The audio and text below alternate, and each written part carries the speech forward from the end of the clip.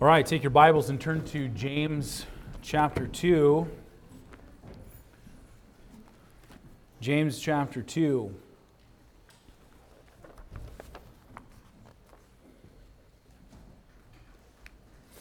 I want to direct your attention to verse 14. James chapter 2 and verse 14.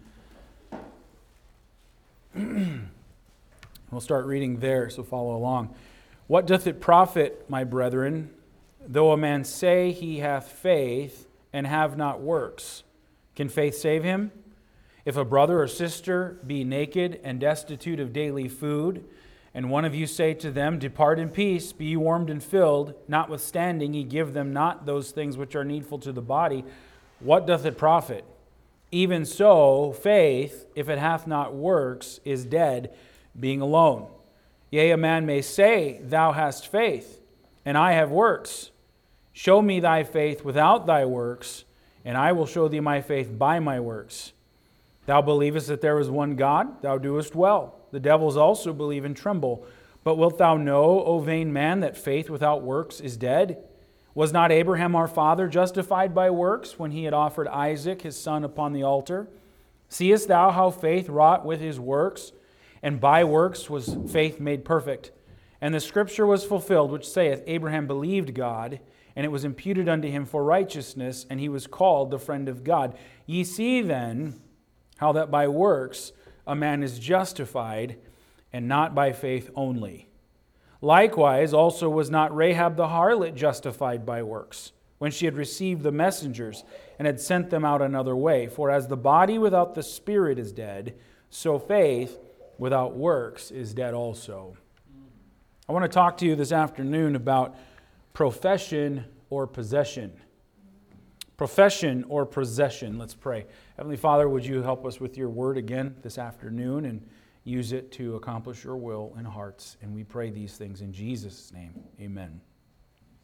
This passage has been labeled a problem passage by some because of the great debate that has gone about over the centuries related to verse 14 and even verse 18. Verse 14, what doth it profit, my brethren, though a man say he hath faith and have not works? Can faith save him? Verse 18, a man may say, Thou hast faith and I have works. Show me thy faith without thy works, and I will show thee my faith by my works.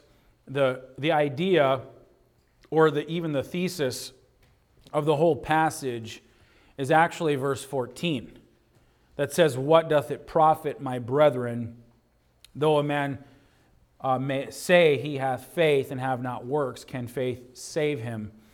And that word can there in that verse, it means to be capable, it means to be strong, be powerful. And what James is doing here is he's comparing a person's profession of faith without actions to something that is worthless, like a person's words. A person's words are worthless. If someone has the ability to help somebody in need, but they don't do it, what profit is it? And he relates that in the very next verse, in verse 15. You say that you have faith, you say that you're saved, but if there's nothing to go along with it and there's nothing to back it up or evidence of that, then what profit is it? And it's the same thing as if a brother or sister is naked and destitute and food, and you're like, Be warmed and filled, I love it, I love you, have a good day, but you don't do something to give them the need of the body, your love or the words that you say are meaningless. They're worthless words.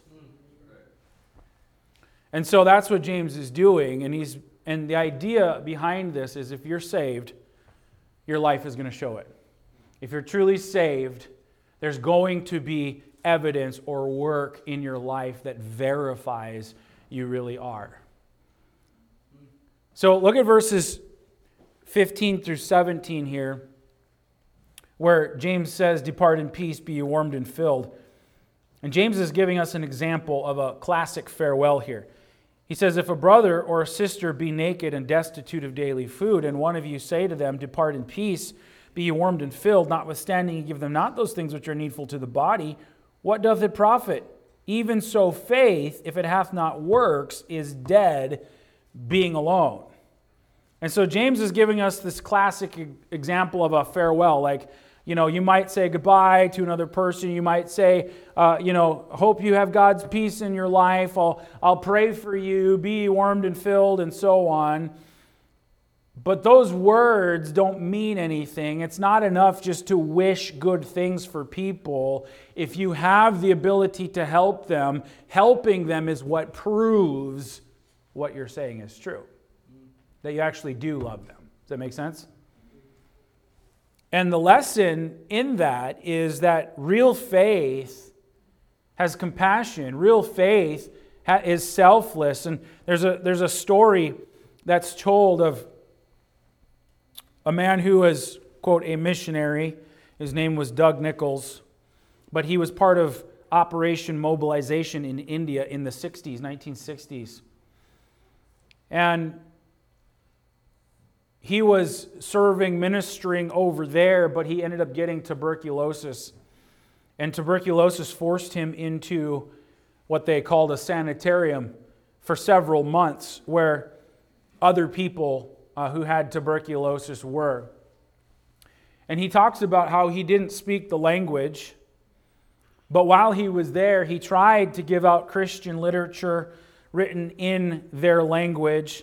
He tried to give it to patients. He tried to give it to doctors and to nurses and so on. But everybody politely refused. They didn't want what he had to give or share. And he says that he sensed that many were not happy about this rich, white American who, was in this government-run hospital or sanitarium where all these poor people were. And of course, he mentions how they thought that anybody who was an American was rich, of course. And they didn't realize that he was without money. He was just as broke as maybe they were. But he writes about this, and he says the first few nights that he was there, he woke up about 2 o'clock in the morning coughing. And one morning during his coughing spell, he noticed that there was this older and sicker patient that was across the aisle from him who was trying to get up out of bed. And he would sit up on the edge of bed and he would try to stand, but in his weakness he would fall back into the bed. And he states how he didn't understand what exactly this older man was trying to do. And he finally fell back into exhaustion on his bed, and then he heard him crying softly. The next morning, he realized what the man had been trying to do. He'd been trying to get up so he could walk to the bathroom. Now, he goes on to say that the stench in that ward was awful. Other patients would yell insults at the old man. Angry nurses would move him around roughly from side to side as they cleaned up the mess. One nurse even slapped him, and the old man curled up into a ball and he wept. The next night, he says that he woke up again coughing in the middle of the night, and he noticed that the same man across the aisle was sitting up again, and he was trying to stand. And like the night before, he fell back into his bed exhausted and whimpering. He thought to himself, man, I don't like bad smells. I don't want to get involved in this. But there was something that was compelling him. And so he got out of bed and he went over to the old man. When he touched the old man's shoulders, the man's eyes opened wide with fear, fearing that someone was going to hit him again. Instead of that, he just smiled at him. He put his arms underneath him. He picked him up. He was very light due to the old age and his advanced tuberculosis. And Doug says that he carried him to the washroom, which was just as filthy as everything else, this small room with a hole in the floor. And he says, I stood behind the old man with my arms under his armpits as he took care of himself. After he finished, I picked him back up and I carried him back to his bed. And as I laid him down in his bed, he reached up and he kissed me on the cheek. He smiled and he said something I couldn't understand. The next morning, another patient woke me, and he handed me a steaming cup of tea. He motioned with his hands that he wanted a tract some of the materials that I was trying to hand out. As the sun rose, other patients approached and indicated they also wanted these booklets that I had tried to distribute before. Throughout the day, nurses and interns and doctors asked for literature. Weeks later, there was an evangelist who spoke the language who came and he visited me. And as he talked to others, he discovered that several had put their faith and trust in Jesus Christ as Savior as a result of reading this literature. Doug goes on to say, what did it take to finally reach these people with the gospel? It wasn't health. It wasn't the ability to speak their language. It wasn't persuasive talk. I simply took a man to the bathroom. And the idea is that his action, carried on by the love of Christ, was the thing that proved he was genuine, which began to open up people's hearts and minds to the truth. C.S. Lewis said, I am often, I believe, praying for others when I should be doing things for others. It's so much easier to pray for a person than to go see a person. Interesting thought.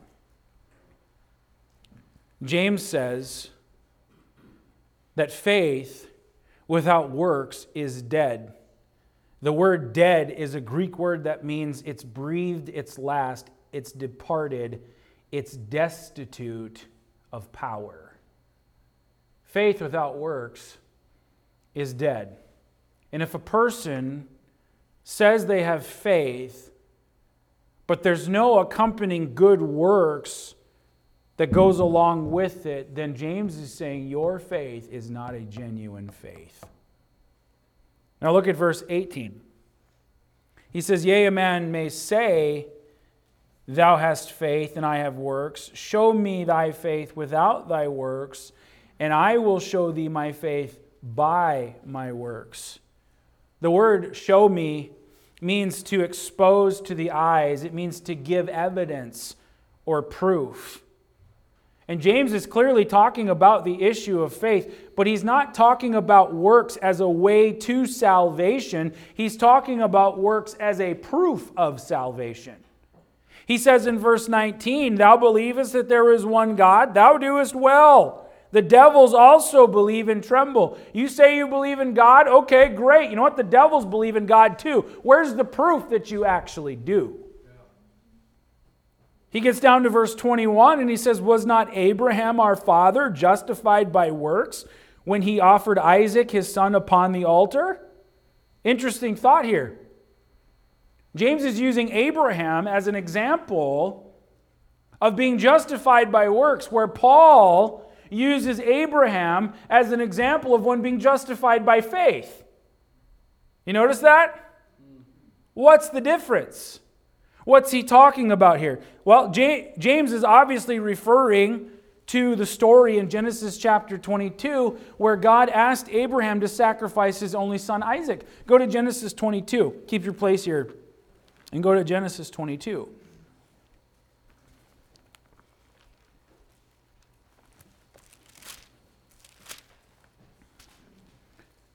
In verse 10, and Abraham stretched forth his hand and took the knife to slay his son. And the angel of the Lord called unto him out of heaven and said, Abraham, Abraham.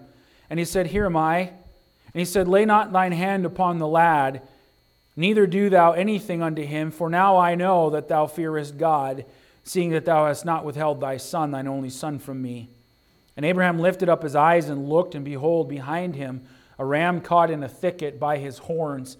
And Abraham went and took the ram and offered him up for a burnt offering in the stead of his son. And Abraham called the name of the place Jehovah-Jireh, as it is said to this day, in the mount of the Lord it shall be seen. And the angel of the Lord called unto Abraham out of heaven the second time, and said, By myself I have sworn, saith the Lord, for because thou hast done this thing, and hast not withheld thy son, thine only son, that in blessing I will bless thee, and in multiplying I will multiply thy seed as the stars of heaven, and as the sand which is upon the seashore. And thy seed shall possess the gate of his enemies, and in thy seed shall all the nations of the earth be blessed, because thou hast obeyed my voice. Now, why does James use Abraham as an example of being justified by works? Abraham's faith in God was proven because he was willing to do the hard thing of sacrificing his only son Isaac. His faith was justified, and God knew that Abraham believed. Now, God repeats the promise to Abraham again, that through his seed all the nations of the earth would be blessed, that through his seed they would be multiplied as the sands of the sea. And again, it's interesting that James uses Abraham as an example of a person being justified by works, when Paul uses Abraham as an example of a person being justified by faith. And you can read about that in Romans chapter 4, where Paul says the opposite thing.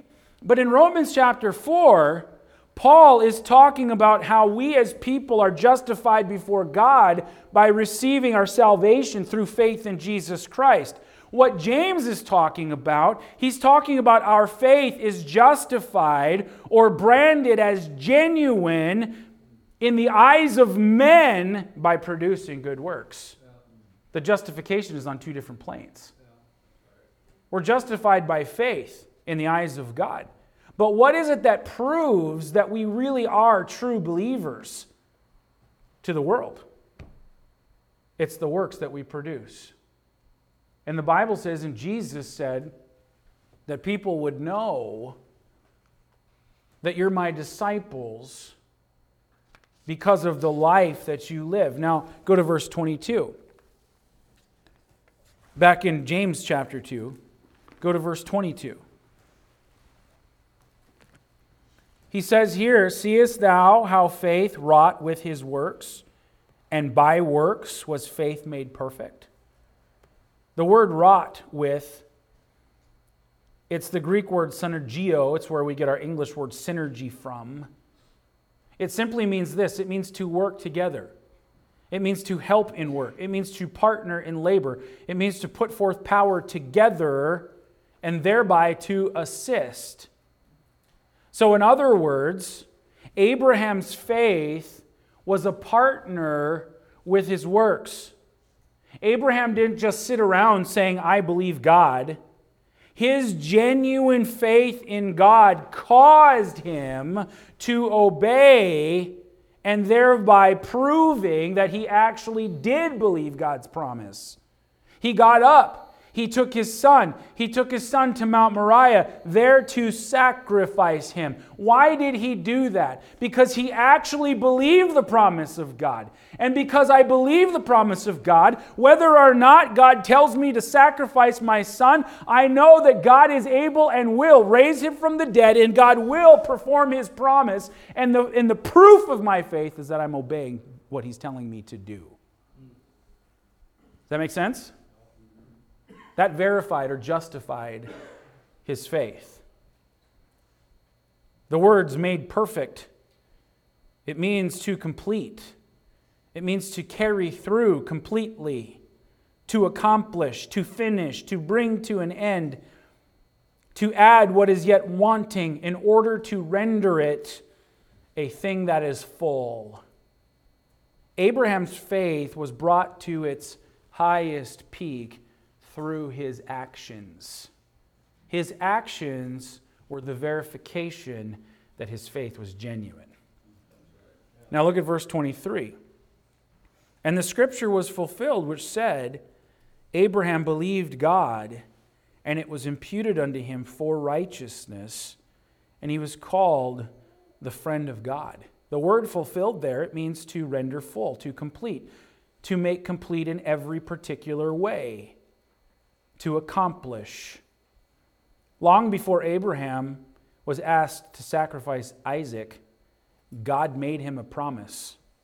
In Genesis chapter 15, in verse 5 and 6, go there with me. Just keep your place here again. But look at Genesis chapter 15.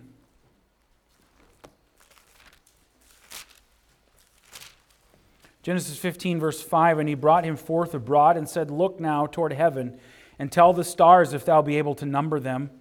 And he said unto him, So shall thy seed be. And he believed in the Lord, and he counted it to him for righteousness.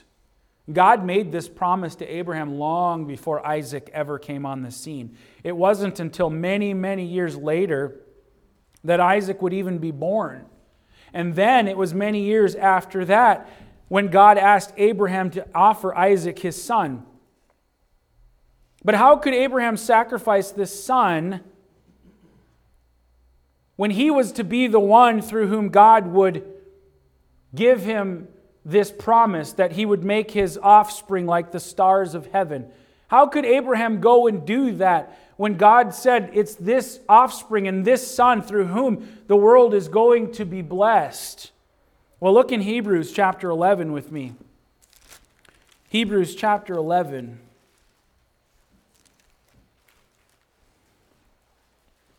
And notice verse 17. By faith, Abraham, when he was tried, offered up Isaac, and he that had received the promise offered up his only begotten son, of whom it was said that in Isaac shall thy seed be called, accounting that God was able to raise him up even from the dead, from whence also he received him in a figure. Why was Abraham able to do this? Because he believed God, and he believed that if this is what God wanted, God was even able to raise him from the dead to fulfill his promise. Abraham had faith in God. His faith was expressed in his obedience in offering up his son. He could offer up Isaac because he trusted that God was able to keep his promise, even if it meant raising him from the dead. His act of sacrifice was the demonstration of his total trust in God. It was the final maturing of his faith. Now go to James 2 again and look at verse 24. Ye see then how that by works a man is justified, and not by faith only. The word justified here, it means to render. It means to show or regard as just. Again, note this, that James is not saying that a person is made right with God by their works. What he is saying is that you can't possibly be a born-again believer and have genuine faith in the Lord and not have works that accompany that salvation. The works don't save you, but they prove that you have genuine faith in the Lord. In whose eyes, though? Is it in the eyes of God? No, God sees the heart. God knows whether or not it's true and genuine. God looks on the heart and knows what's there. So it's not proving it to God.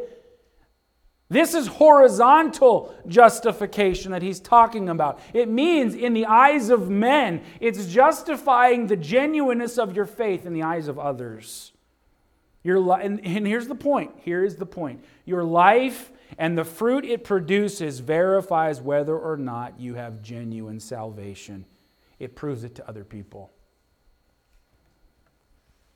Now, verse 25 says, Likewise also was not Rahab the harlot justified by works when she had received the messengers and had sent them out another way? Of course, that's talking about Joshua chapter 2, where Joshua sent the spies ahead to check out the city of Jericho. Those spies encountered this woman Rahab, who took them in, who hid them. She had faith, she believed in their God, and as a result, she took care of those spies. And then James makes the point at the end. These were illustrations. And he says, For as the body without the spirit is dead, so faith without works is dead also. Now here's the application.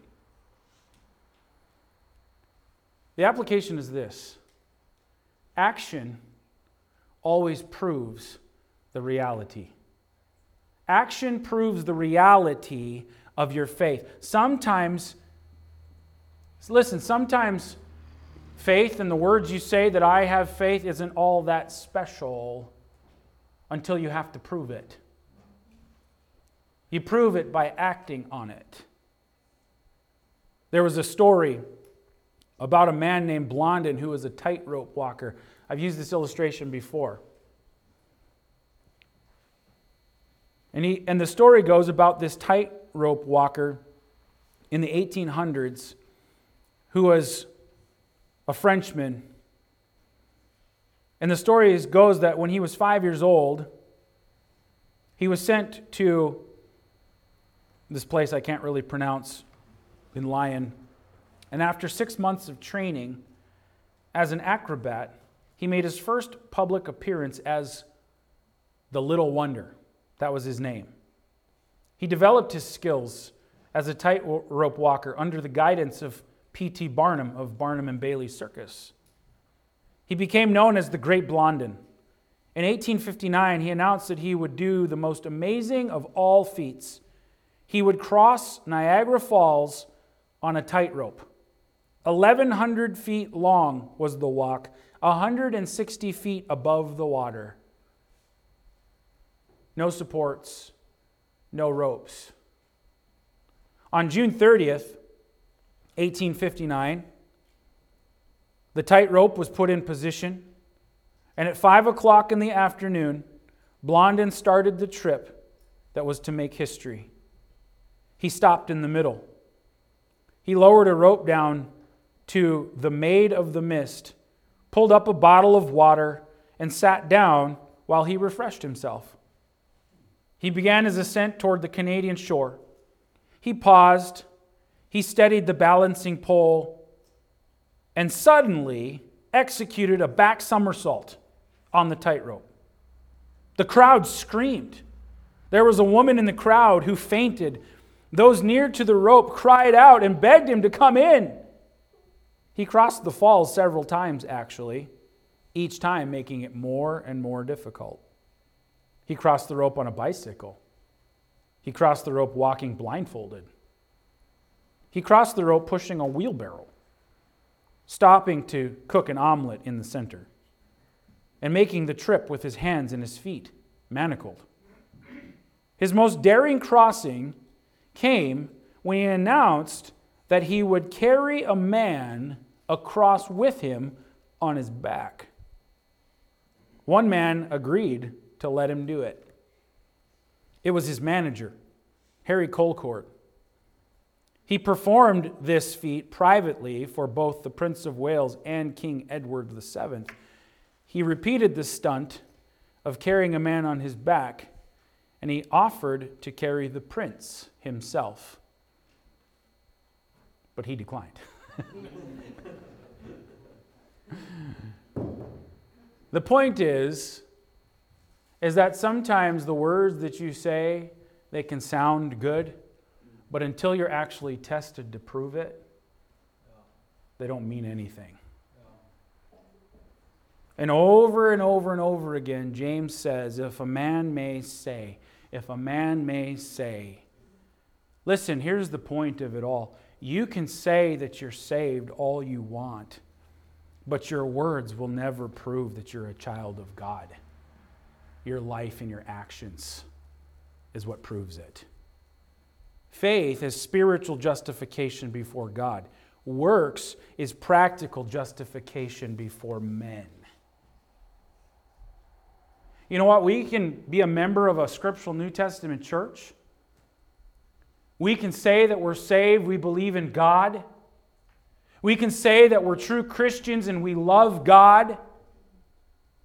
But you know, when it comes time to actually serving at the church, when it comes time to investing into the lives of other people, when it comes time to anything else, listen, your life shows what you are. Your words mean nothing Oh, I'm saved, except the whole part of your life is only live for self. The rest of your life has nothing to do with the things of God. It doesn't seem like you want to pray, you want to read your Bible, that you even want to be around. You're going to come to church because that's what faithful Christians do. But what about the rest of your life?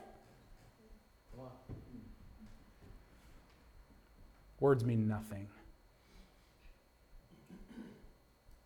And guess what? You're not fooling anybody. People see. People know. They know the difference between one who really loves God and one who just talks a talk but doesn't walk the walk. God knows, more importantly. God knows. James says you can say you have faith all you want. But I'll prove my faith by my life. Because God changed my life. God made me different. He made me a new creation in Him. And when He did, all my desires changed. Everything about me changed. And I don't want to do anything except for love God. Am I perfect at that? No way. But I know the Lord helps me. And I know in my heart that that's what I want to do. And God enables me. People, oh yeah, I'm saved. But there's just no evidence in their life at all that they actually love God. Because their life is lived for themselves. Are you saved?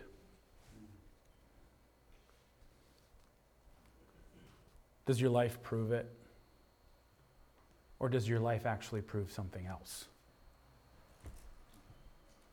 Let's pray. Heavenly Father, pray, Lord, that you just take these thoughts and these words, and Lord, I pray that there would be a heart to truly examine ourselves. Prove your own selves, whether you be in the faith. Know ye not that the Spirit of God lives in you, except ye be reprobates? We always ought to have the heart attitude, Lord, try me, show me. What does my life prove? What does it show? Words mean nothing. And Lord, I pray that not only in the eyes of men in the church, people in the church, but in the eyes of the world, that people would see and know the genuineness of our faith. They're not going to believe our words. They're going to look for it in our life. And does it do any good to tell the neighbor, oh, I love you. Be warmed and filled, when they have a need and we have the ability to help, but we don't? Are they actually going to believe our words? What shows it? What proves it? What justifies it? And it's the same with our faith. And Lord, I pray that we would have the heart to be obedient, like Abraham. His genuineness and his faith in the Lord was demonstrated. It was proved in the fact that he obeyed God in doing the impossible or the hard thing, knowing that God was able. And I trust you. So Lord, I pray that our lives would demonstrate genuineness. And Father, that we could be the kind of testimony that accurately represents and reflects Jesus Christ. In His name we pray, amen.